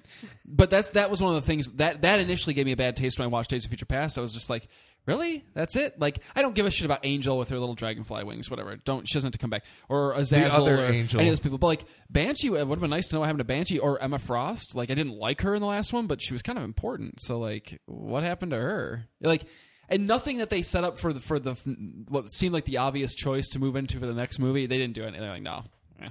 10 years have passed, don't care. All right, cool. Like, wasn't Magneto breaking out at the end of First Class? Like breaking out of prison with what's her With face? his helmet Yeah. on it. It's awesome. It's super cool. Okay, and then by the time Days of Future Past rolls around, he's back in prison. I'm like, what? Wait, how'd this I Didn't don't work know. the first time. And Yeah, the Brian, thing is, you can explain that away, Well, but then yeah. you find yourself like exposition. Well, you see, what happened was It's all in the viral marketing because he killed Kennedy, right? That's great, And that's why but he I don't gets- give a fuck about viral marketing. Yeah. This is not 2000. Once again, this is not 2001, 2002. Like No, where I'm like yeah, hopping on the I agree. ARG thing and that marketing was sweet, though. Did you go to that? I That never website ended that up- was the no. timeline? No. Oh, it was so good. I don't doubt it, but I'm like, there's got to be a way to It incorporate was actually some of that. really It shouldn't awesome. allow you to leave holes in your story, like yeah, illogical holes. Yeah. But I don't know. I'm not going to talk about that. I wanted to argue really quick. I thought while the Magneto stuff was really good, I felt that everything prior to him being at Auschwitz was completely useless. oh, really? Yeah, Oh. because I think the I think Magneto, regardless of having a family that just died, would have had the same reaction at Auschwitz without that family dying. Yeah, no, you're probably I get that, and I understand that. It just feels like let's shit on Magneto the series. Yeah, and I like and I like shitting on Magneto. that's cool. Is that in shame? But no, in a movie, He's at his best when he's covered in shit. in a movie that's 2 hours and 15 minutes long, I'm kind of like, you could be taking away from this and making us care about Apocalypse. Maybe Like, part of it. Well, gosh, it's just maybe I just like watching Fassbender more. No, And part I of totally me agree. Is so bummed that remember they were throwing out that Magneto solo movie. Yeah. And all I wanted to see after that was Magneto just globe hopping and killing Nazis. Yep. And like, oh my god, that part where he takes what is it he takes in this? Knife. The locket. Steak The knife? locket. Oh, yeah, the locket and shoots. I'm like, oh my god, That was amazing. And then I mean, yeah, I liked that stuff. It was a little confusing with his daughter. I Yeah. wasn't sure if it was supposed to be Polaris for the longest time. And then she I starts don't getting know. like, Polaris doesn't control animals.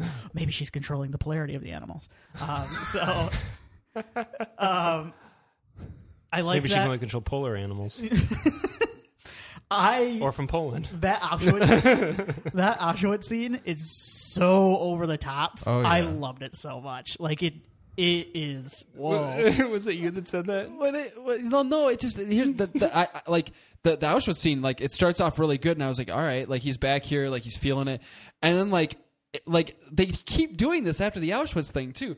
They show those doofuses in the background and all their like cosplay outfits, and I'm instantly just sucked out of it. I'm like, hey, I read comics. I know what the costumes look like. I get it. But like when I'm enjoying this, I'm feasting on this acting, this fine acting by Michael Fassbender. And then fucking Power Ranger villain shows up in the background. He's like, Oh, that was so funny. God. Yeah, And Olivia Psylocke's Munn. in her bikini. oh my Yeah. God. Just hanging out at Auschwitz in my bikini with my katana.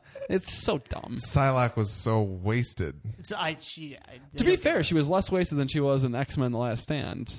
She was in she there. in? Exactly. She sure was. She's hanging with like Callisto and Yeah, stuff, she gets right? she has Yeah. 0 lines of dialogue and gets dissolved into dust for no reason. Still, like, I don't remember. this isn't much better. But Also, better use of can we do it real quick? Can we talk about our favorite? Oh, Angel. Yeah. All right. Oh my god. Better used in this once again in The Last Stand, I would say. Yeah. Angel's. The scene where they introduce Angel is fucking hysterical. At the Fight Club. Oh wait, I'm sorry. The Scene scene where he's raging where in he, the barn. where he gets his he's wings. drinking vodka, listening to Metallica. Yeah. The Four Horsemen by The Four Metallica. in a Horsemen. barn. Shirtless. And he gets sexually assaulted by Apocalypse. Yeah, you read it that way. Maybe a lot of people did. I don't know. I didn't see No, it that way. but I'm not saying that it's like I think that was on purpose. Like I think it was like it's like he's Apocalypse is like I'm gonna give something to you, and then like he's like I'm sorry, it was a little rapey. Like No, he's I screaming see it in now. pain as he's never mind. I'm not gonna get into it. It was rapey. Also, the following scene when he starts touching Angel's face and he gives him these stupid face tattoos, which are totally unnecessary. Make him blue. He looks cool and he's blue and he's got the metal wings. Like, all these fucking face tattoos. He's got a dumb haircut at that point too. Like, did the That Apocalypse actor- cut his hair? What's that? Did the Apocalypse cut Angel's Yeah, hair at some yeah, point? yeah. Like, I want to see that scene. Like, where's that? Where he's like, it was happening in the He's background styling. when Magneto was on the telephone. yeah. So once again, Magneto's on the telephone and he's like having like a conversation. Well, he's not on the telephone, but he's psychically talking with Professor on the X. Xavier and I'm like, phone. sweet, this is our first interaction. Like, I love these two playing off each other. They're great together. And then once again in the background, I've got these fucking dorks again. And this time he's molesting See, Angel in the you know background. What? You know what? I would be I would be more forgiving if it was just Apocalypse like detailing Angel. But the problem is that not only He's is it detailing, that, right? but it's also Psylocke and Storm are like standing next to him watching. They're like observing the whole Like, thing. what are you? Why are you there? Like, what are you doing? Isn't there a so moment weird. too? So they're like out of focus in the background, which Yeah. is really funny. It's like a Naked Gun sight gag or something. Yeah. And at one point, doesn't it like cut away to Apocalypse going like, looking over to check on Don't him? you wish to watch? It's so gross. what are you doing? That over reminds there? me, my favorite blurb I read review about this movie said, "This movie gave us the origin of two X-Men hairstyles, and the main villain's power is basically 3D printing. Would see again." Oh man. Yeah, no, Angel was stupid. It was awesome. Remind me. do Xavier and Charles team up in Days of Future Past? Do they have to come together to fight a common threat? No. In the In the Sentinels? future world, they do. Yeah. Yeah, but Yeah. in the 70s they don't. No, Magneto is the villain. That's what this movie should have been about. Like it should have been about Magneto and company and Charles and company, trying to come together again and fight the common evil of Apocalypse and pick 4 randoms, like pick Psylocke and Angel or whoever as the Horsemen. That's fine. But don't make Magneto one of the Horsemen.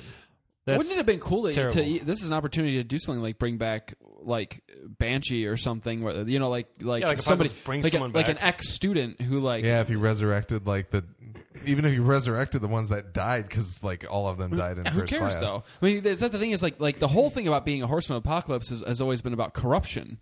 Well, Angel's kind of a douche to begin with in this movie, so whatever. Magneto's Magneto.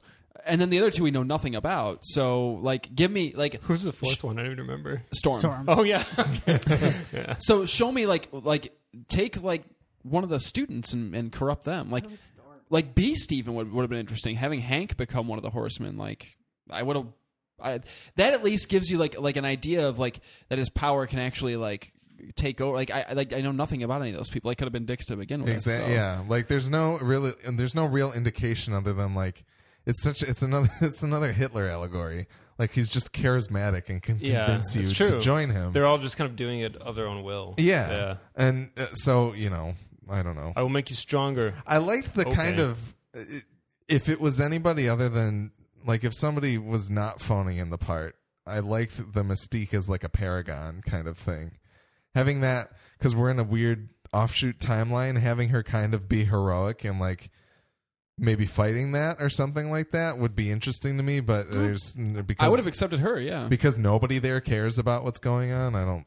It just reminded me too much of Hunger Games, where like her poster's up and like the kids are like, "Yes, No, yeah, she's the hero." that's totally fair. was on That's- purpose. yeah. Puke.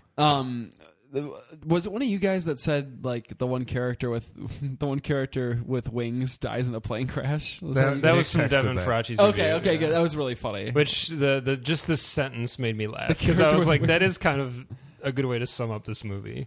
Yeah. But I do want to be Tim and be optimistic about a couple things. Me too. You I wanna want be Tim You too. also want to be Tim? Okay, we can both be Tim. Well, congratulations.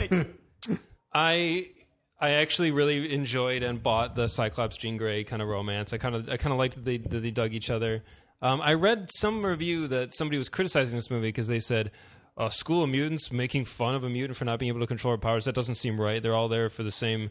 They were saying it was bad that kids were supposedly picking on Jean Grey because we never actually saw it, but they said that kids were picking on Jean and Cyclops for not being able to control their powers. And whoever was reviewing it, they can't even bothered to be mentioned. Thought this was bad, and I was like, "No way! That's fine. They're kids. Like a they're bunch of adolescents. kids, People yeah. kids will always pick on kids. I assumed like, they that's were more just the way it scared is. of them than anything Yeah. else. I didn't get Probably. Yeah. But anyway, I liked the two of them. I thought there was a little bit of.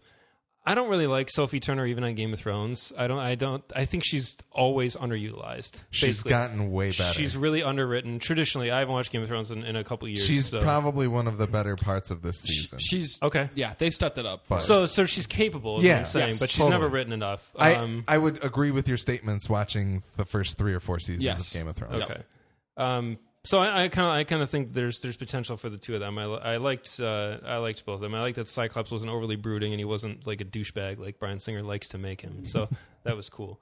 Quicksilver's amazing. Evan Peters is so natural in these movies. I think he requires no.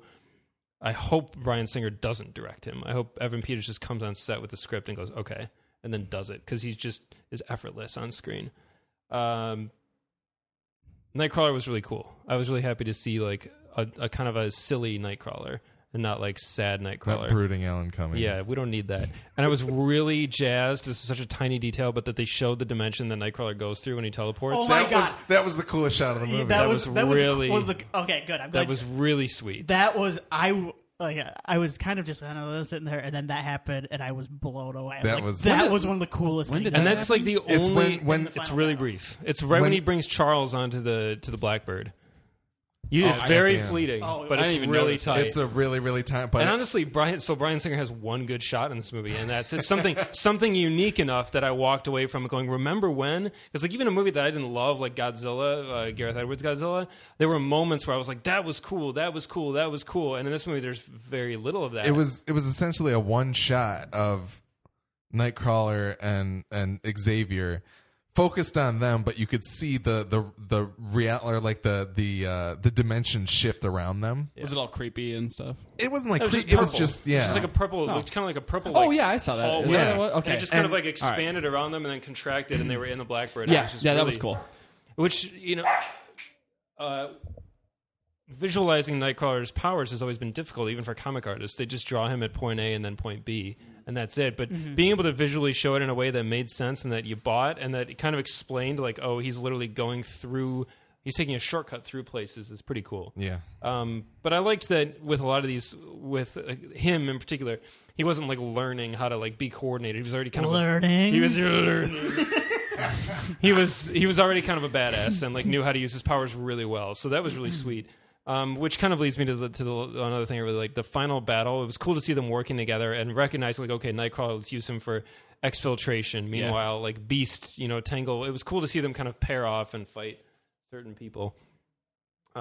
Lizzie's distracting her. There's a cat and dog fight going on next That's door. pretty epic. Weapons. It's a lot like it's a lot like the mind battle in this movie. the last thing I guess I'll say that I liked. It's a probably unpopular opinion. I really loved the Weapon X stuff in this movie. Oh, me too.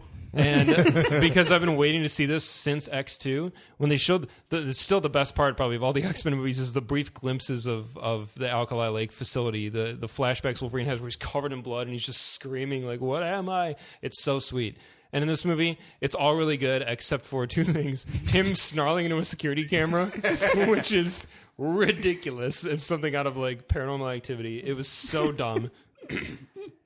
I actually also I'll give him a checkbox in the oh, you did okay column with the Weapon X suit. It was pretty cool to see him with like the fanny pack with the radios and all the it tubes kind and of, shit. that looked pretty and the at least helmet. accurate to the cartoon. I really wanted the dome helmet that covered his whole face. Yeah. Oh. And I thought that the scene, which I liked between him and the kids, I liked that they encountered him. I liked that Jean has. I've never been a fan of the Jean Logan romance ever, but I like that they have a connection. That's fine.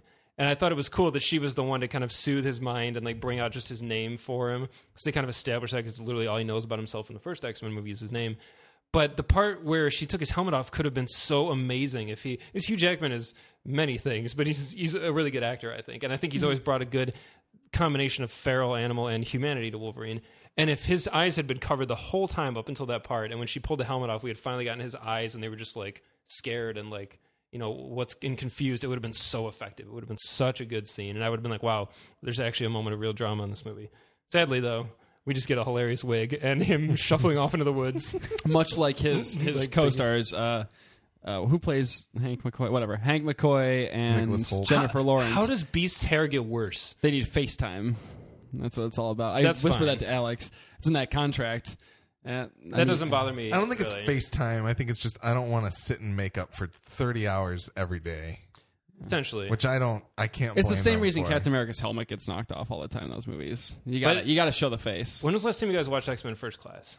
It's been a while. It's been a while. Beast's makeup is amazing. It's so good. In this movie, it's terrible. Yeah. I don't It's know, so yeah. weird. How does it just in future past? It was a little It's bit the same worse. way the claws got worse in X-Men Origins. That's Oh my really- god. They're wobbling around. Also, the other line I really liked in this movie is when William Stryker's asking him questions and it's Quicksilver shouts, "We don't know, bro." Like that was really good, and I was like, God, this guy's good. You just can't mess up. Tim, what else did you really No, like? honestly, I think Nick covered everything. All of it? Except for, I really liked the fight in the astral plane between Professor X and Apocalypse. Just because. Really? Because it was so goofy. It was really silly. But It was really silly, but Apocalypse is just some giant and he's pitting Professor X down. It reminded me of a comic. That's maybe why I like this a little more. Is because it was his goofiest, comic bookiest movie yet. It's not the best of his, but I think I would totally watch it again, and I shouldn't. I'll probably watch it again at some point and just skip the parts I don't want to see because there is some good stuff, and I agree with you 100%. Other Tim, that the mall scene was shaping up to be so good, and they had spy photos from the set of them walking through the mall, and I saw Nightcrawler's Thriller jacket and like their whole thing, and I was like, this is so sweet. I was excited. Yeah. I'll buy the Rogue cut, Yeah, The mall cut? please. The mall cut. the Dazzler cut. Yeah. Oh, We're moving in the right direction with the costumes. that's the one other thing I wanted to talk about. I don't think I was quite as wild as they wanted me to be, but we're moving in the right direction. There's color. I loved it. Costumes. At the end, Touches at the of end, color. right? The final, Well, the final scene. He says he wants to go to the next one of the 90s, which would be hysterical from That one has to have them all. Yeah.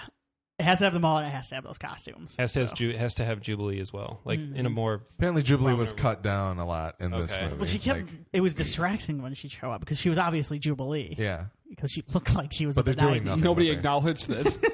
Get out of here, Jubilee. It's like Yeah. the second or third movie Jubilee showed up in the background, and it's just. Can you guys remind me where Magneto leaves off at the end of Future Past? Does he just? I mean, in the 70s, does he just fly away? Yeah, and like that's I it. think so. Yeah. Okay. Yeah. I couldn't remember, and so when this movie started, and he was like working in a steel mill in Poland, I was like, "What?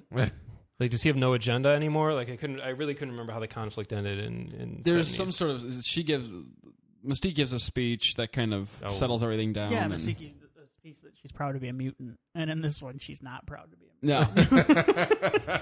Yet another inconsistency. Do you think it would have helped if Bryan Singer would have watched his movie, like Days of Future Past, before he made He's this like one? he's like the Bendis of directing, like just continuity. Yeah, I'm sure the writer like wrote out a script that actually made a lot of sense, and then Singer was like, "But I don't want to do that." Yeah. I want apocalypse. All right, final thing, we got a Mr. Sinister tease. Oh, after the that's oh credits. god. Oh God. How'd you guys feel about that one? Well, I mean, we got the tease for Mr. Sinister post credits, and then we got a tease for Phoenix. I mean, more than a tease for Phoenix. Yeah, Phoenix is utilized in this Is movie. in this movie. So I'm assuming that both those things are coming down the pipeline, maybe together. I would probably. I don't guess know. if you're gonna go if you're going in the 90s, or you're gonna go, well, if you were gonna go a 90s villain, I would go Apocalypse. But Yeah.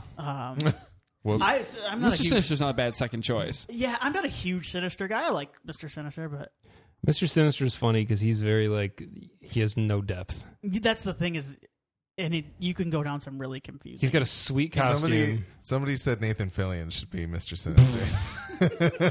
Was it you, Alex? That's the internet. No. That's the internet for you doing its thing again. Since Castle got canceled, they're like Nathan Fillion should be Mr. Sinister. And I was Fillion's gonna be in Guardians too, so it's gonna be all right. Yeah, I feel like it's gonna be like 2 minutes long. He'll play Probably. a dog or something. Yeah, No, he's Wonder No, Man. he's Simon Williams, aka Wonder Man. is that a dog? No. You know who Wonder Man it is. can be. Don't act like you don't know who that is. I know Wonder Man, and I know Mr. Sinister. Yeah, he's got a a good sick, friend of sick mine. cape. Sick cape. Yeah, it's not even Sinister's really a pretty- cape, right? yeah. It's a bizarre. He's got the little like soul patch tassels. too, right? He's got a soul patch. He's got a cool Diamond. gem in his Red head. Gem. As long as we're not getting too much into the clone stuff, That's which what I don't, worry I don't about. think And they'll I don't think do. they will. Yeah, Mr. Sinister. I Is this feel the like introduction of Gambit as the third Summers brother? well, Gambit and Mr. Sinister have a lot of Yeah, they do, don't they? dealings. If Is Tatum's Gambit still happening? If- Well, continue with who? No, if they get a really solid director on board, and honestly, I hate to say it, no, I don't. Fuck. Just get a new writing staff on board. Treat this as the first in a new series of these movies. Keep the cast rolled over because I like the young cast, but do like a Marauders. Remember the Marauders storyline with the Morlocks and everything? That would be awesome. With the Morlocks. I kind of liked the underground railroad stuff in this one. Yeah, with that would've been- Caliban. that would've I been kinda cool liked that, to- with, like the more, and that could lead into the Morlocks. I would love to see. I'd love to see. you want to see Mohawk Storm Well, throw down with some Morlocks? Here's the thing: is I think to do the Marauders thing. Tim does. I Tim I Prime- love that story. Because Gambit's related to the Marauders stuff. Sinister's super related to the Marauders stuff. I mean, you could do some really cool stuff with that, and just the kind of parallels between the Morlocks and the Jews in World War II. You know what I mean? Like you could do something with Magneto there. I mean, they always play upon that, but it'd be a cool thing to bring him back into the picture because he seems like he's kind of wanting to go off on his own at the end of this. So, yeah. Again, That's the other weird thing about this movie that I've been reading. A lot of people kind of dancing around, but nobody's really getting into too much. It's like, how many people do you think Magneto kills in this movie? And why does nobody seem to care? Because he helped fight Apocalypse. So all's forgiven. You know what I mean? No, you're right. No, because I think really, all we know he kills is that police battalion, right? well, then he attempts to murder the entire World? yeah, that too. I was thinking more specifically the mining operation he worked at. That seems Oh. sweet. I was ready for it. And then so- Apocalypse just disintegrates somehow boring. Ugh. I So guess, ruins like, a good He scene. like melded them into the ground. Whatever. That was another power. But he does kill a lot of people. I mean, he attempts to at least. Well, I'm gonna go out on a limb and say there's a lot of collateral damage for pulling all the metal out of the earth and flying it around Right. him, and like bridges and buildings and shit coming down, and shipping containers flying everywhere. And I think by that point I was just so uninvested in everything. well, yeah, and that's totally, But that's that's fine. I just think it's interesting. Like movies have come under a lot of fire for how they've been handling these like casualties. And this movie, arguably, potentially the biggest death toll in any superhero movie, and they're just like, they have some great banter, and then he just walks out of the X Mansion, and I was like, I think with it being Magneto, being a villain, you don't necessarily forgive it. You just kind of go, "Oh, like he's a that bad seems guy. right. Yeah. well, I would say that, but the movie always wants you to sympathize with Magneto Right, and like get true. behind him. But to a point, well, it's, yeah. I think some would say that Apocalypse was just using Magneto as a tool, like manipulated in that way. but And they that- were doing everything they were doing of their own will. maybe. We think. I don't know. Well, yeah, because they all just stopped whenever they wanted to. So I'm Yeah, going to it's true. say They just that quit. they were, yeah. That's They were all what- seduced by power, but they. Yeah. That's one weird thing I think too. It makes it a little more noticeable. I think as we're coming off the heels of a movie that totally deals with the idea of repercussions for the collateral damage and stuff, with all the Civil War and whatnot. And you know? without Apocalypse, Magneto would not have been able to do all of that damage. Like it's kind of a Yeah, but he still did it. yeah. I don't know. it's like Bucky. No, he's way cooler than Bucky. Oh my god. I like Magneto. I'm just saying, like, I think it's interesting. No, I get. I know what you're getting at because people were all butthurt about Man of Steel. I But- would have liked it if he would have just been a bad guy at the end. Magneto. Yeah. No, because I want him to get that. Remember that sick suit he wears when he teams up with the X-Men for a while? He's got that purple cape that's got the Yeah, big white I thought that's M. what they were going to give The him big in white future M. past, because at the end of First Class, he's got that killer helmet. With It the is, horse. and With And the I'm like, purple oh my scarf. god, they're leading into that. that M one. The M1, yeah. We don't. I think the movie would have been way better if Magneto had been on their side. Yeah. If all the tragedy and everything that befell him in Poland happened and that, but if somehow Charles had been like, "Hey man, come back to where you belong." This scene is the last thing I'll talk about. I swear. The telepathic phone call between them Yeah. was for some reason, whenever Magneto and Charles talk one-on-one, it's emotional. I'm always like, oh my god, because they feel so genuine, and the fact that they showed that scene from First Class, that always gets me when he recovers that memory for Eric and he moves the satellite array and everything. That is the best scene, and it's so emotional. And Fassbender's face is everything about it's incredible. And the fact that they continually tap into that relationship, and the fact that even though they're essentially enemies and they're on other sides of the fence, et cetera, they still like love each other and respect each other is so sweet. I just wish that You also liked the kind of retread of their conversation from the first X-Men movie. I like that too. I liked Yeah. it a lot. I was like, that's really cool. But that was part of the reason the ending was so confusing, because I was like, they're not going to say like, Eric, thank you for rebuilding the mansion, but you know, can you rebuild the rest of the world too that you took down? P.S. Maybe that'll be in the Maybe Dazzler that's what he's cut. doing. Yeah. That'll be the Magneto spinoff. He's just going to go around Just building picking- things. picking up Batman stuff. hunting down Magneto for all the destruction he did. I would watch Michael Fassbender going around helping people rebuild things for about an hour and a half. I think. Well, that's kind of the Like way a we Habitat thought, based on the thing. trailer, we thought Origins would be. Remember? We thought it was going to be like a Wolverine road movie where he was going to meet all these oddballs, and we were super into that idea. That seemed like a cool idea. I think that's the thing is He's another one of those characters. It's just a kind of a lone wolf, Yeah. like who's got a lot of baggage. Let him go off and like roam into some small town like the A-Team and help some people out. it makes Or, me like every episode of Supernatural in season 1. It may have with the same soundtrack, hopefully. It makes me wish that It makes me wish that the foundation that was laid down in First Class was kind of followed a little more closely. I feel like the Days of Future Past, to a little bit of a lesser extent, and then this one for sure, I feel like Fox just keeps falling into the same trap with this franchise, and I get it because it makes sense from a marketing standpoint, and it makes sense from like trying to bring as many people and get as many asses in the seats.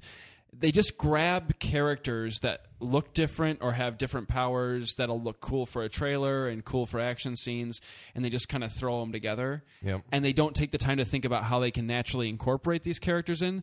So what they wind up doing is, we want Angel because we can do Archangel because he's tied to Apocalypse and that's our villain. All right, well, how do we bring the rich kid in? Well, he's not a rich kid now. He's a cage fighter. In East Berlin. Well, who's he fighting? Well, we want Nightcrawler in the movie because people miss Nightcrawler, so he's a cage fighter too. They don't think about this shit. And that's my problem with it is I honestly feel like they would be doing just as well from a financial standpoint and certainly better critically if they had stuck to what I feel like sticking to their guns at the time of First Class and making this a trilogy of movies or whatever, however many they're going to make, about Charles and Eric founding the X-Men and the inevitable split of that relationship. Yep. That's what these movies should have been about. Not about Sentinels and time travel and past versions of people and future versions of people. Not about Apocalypse. All that stuff can be made into a movie, but like throwing Apocalypse in this movie, which he has no place in the universe that they were working on in First Class, and he shouldn't even be here. It's the equivalent to me of throwing Venom in Spider-Man 3 because people want Venom. Throw Venom. What X-Men villain haven't we used that people want? Apocalypse. Throw him in there.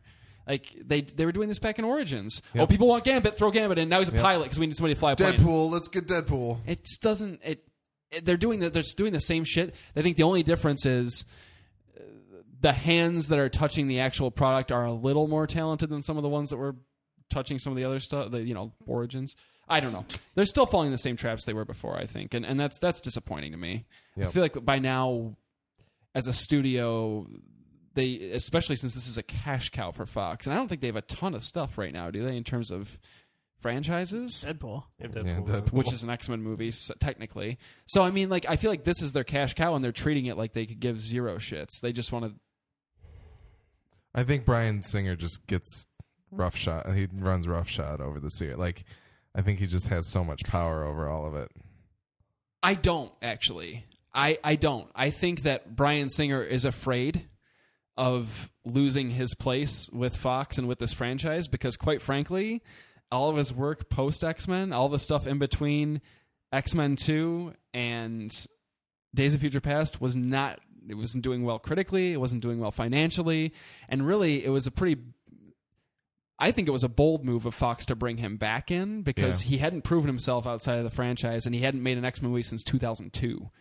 So that's fair. Honestly, if anything, I think Bryan Singer... I don't agree with Bryan Singer, what he finds important with this story. I do not agree with it in the slightest. I do not agree with his visual style whatsoever. That's just personal taste. Yeah.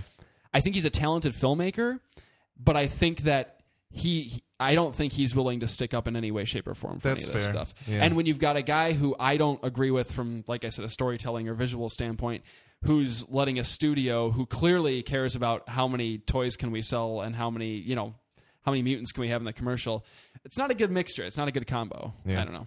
But you reminded me of a review I read where someone said that Moira is actually the real threat in every movie. And it was really funny because like she's the one that shoots the bullet that paralyzes Charles, and she does something in Days of Future Past that is she in Days of Future Past? Someone said she was. Oh, is she? I thought so. I can't remember. I actually can't remember either. Maybe not. Maybe it's just as well either. And this one she looses Apocalypse, so there's that too.Maybe she's not in Days of Future Past. Maybe I'm just implying something. But anyway, I thought that was funny. But then that reminded me of oh shit! I actually totally forgot what it reminded me of. So never mind. Just like that, it's gone. We didn't talk about... But I don't think Fox has the rights to the X-Men merchandise because there are never any X-Men figures. I think Marvel holds maybe that's that not still. it then. I mean, it's just... I guess I'm just... Part of the further Marvel just like chokehold over the X-Men. Yeah. Which is too bad. We didn't talk about the special effects much. I thought... What? Nobody even like mentioned how Charles just like mind wipes Moira, which is like horrible, and then undoes it, and everyone's cool with it. She doesn't like slap him or be like, "Oh my god," they just cry a little, and then it's fine. Yeah. And I was like, remember when Deadly Genesis was written, and this was like the biggest deal ever, that Charles Xavier would dare the White Knight of Mutants, the godfather of the X-Men, would dare to tamper with someone's mind, and it was like outraging. It was such an amazing story, and in this movie everyone's like, oh, you shouldn't have done that, but it's okay. We forgive you. Yeah, I know. You were young. Yeah. It's crazy. I thought the special effects were mostly half-baked. True. Yeah. Especially the tree being split in half on Xavier's property. That joke was good, though. It was a good joke, but God, that tree looked like it was out of the Spawn in 1997. The shipping containers, definitely. That was my highlight. That was my favorite. Real quick, just want to say something real quick. You know what bugs me the most about this franchise? In 9 movies, they have yet to understand how Cyclops' fucking powers work. It's true. Okay, they are not heat-based. They do not leave things smoking and charred. They're fucking... It's like a wave of concussive water blast, that blasts us. Like, they got it right in the bathroom, and then he lights a tree on fire, and I was like, you fucking guys? Like, I don't know. Sorry. Yeah. It's true. I don't get it. There's some science there. If it applies enough pressure, then it would get hot. But anyway. Over enough time, yeah. Right? I mean, Not even necessarily over time. Like if you it's the same thing with like an ice skate on ice. You're putting the pressure down on a thin strip that melts the ice and allows you to skate. Don't stand up for Fox. Anyway, there were no ice packs blown in this. I don't know. There probably were. Oh, there weren't. That might have made the movie more entertaining if some ice packs were blown. The Quicksilver scene. I guess that could be potentially an ice pack. Quicksilver scene. Nick has remarked that it's basically you can't tell how practical a lot of the shots were, even though it seems like there was a lot of practical work done. Yes, they actually blew up a lot of rooms and stuff like that to film that stuff, and it doesn't look like it at all. It's kind of the weird disconnect of the Quicksilver scene. That's a real when everything in your movie looks animated, or I just expect it to be. That's a problem. Yeah. I loved that scene. I thought it was a cool too. scene. I thought it was a cool scene. It was my favorite part of the movie, but I for sure thought it was all fake. And watching that featurette, I got excited because I was like, wow, they put some thought into how they would shoot this. Watching that Phantom go by on that rig at 90 miles an hour is so sweet. Yeah. And I was like, oh, God, that's so cool. And then you see the shot and you're like, well. I like the shots they show some shots of Evan Peters in front of a camera, just like waving his head back and forth with his mouth just open. a wind machine shooting him in the face. Yeah, that's good. And then there was one final thing I wanted to say about it. Oh, the Slash film cast, they brought up the idea of like they don't understand why Quicksilver can like run out with 2 people under his arms. Like, how does he have super strength? Because he's fast. And I think uses the Speed Force.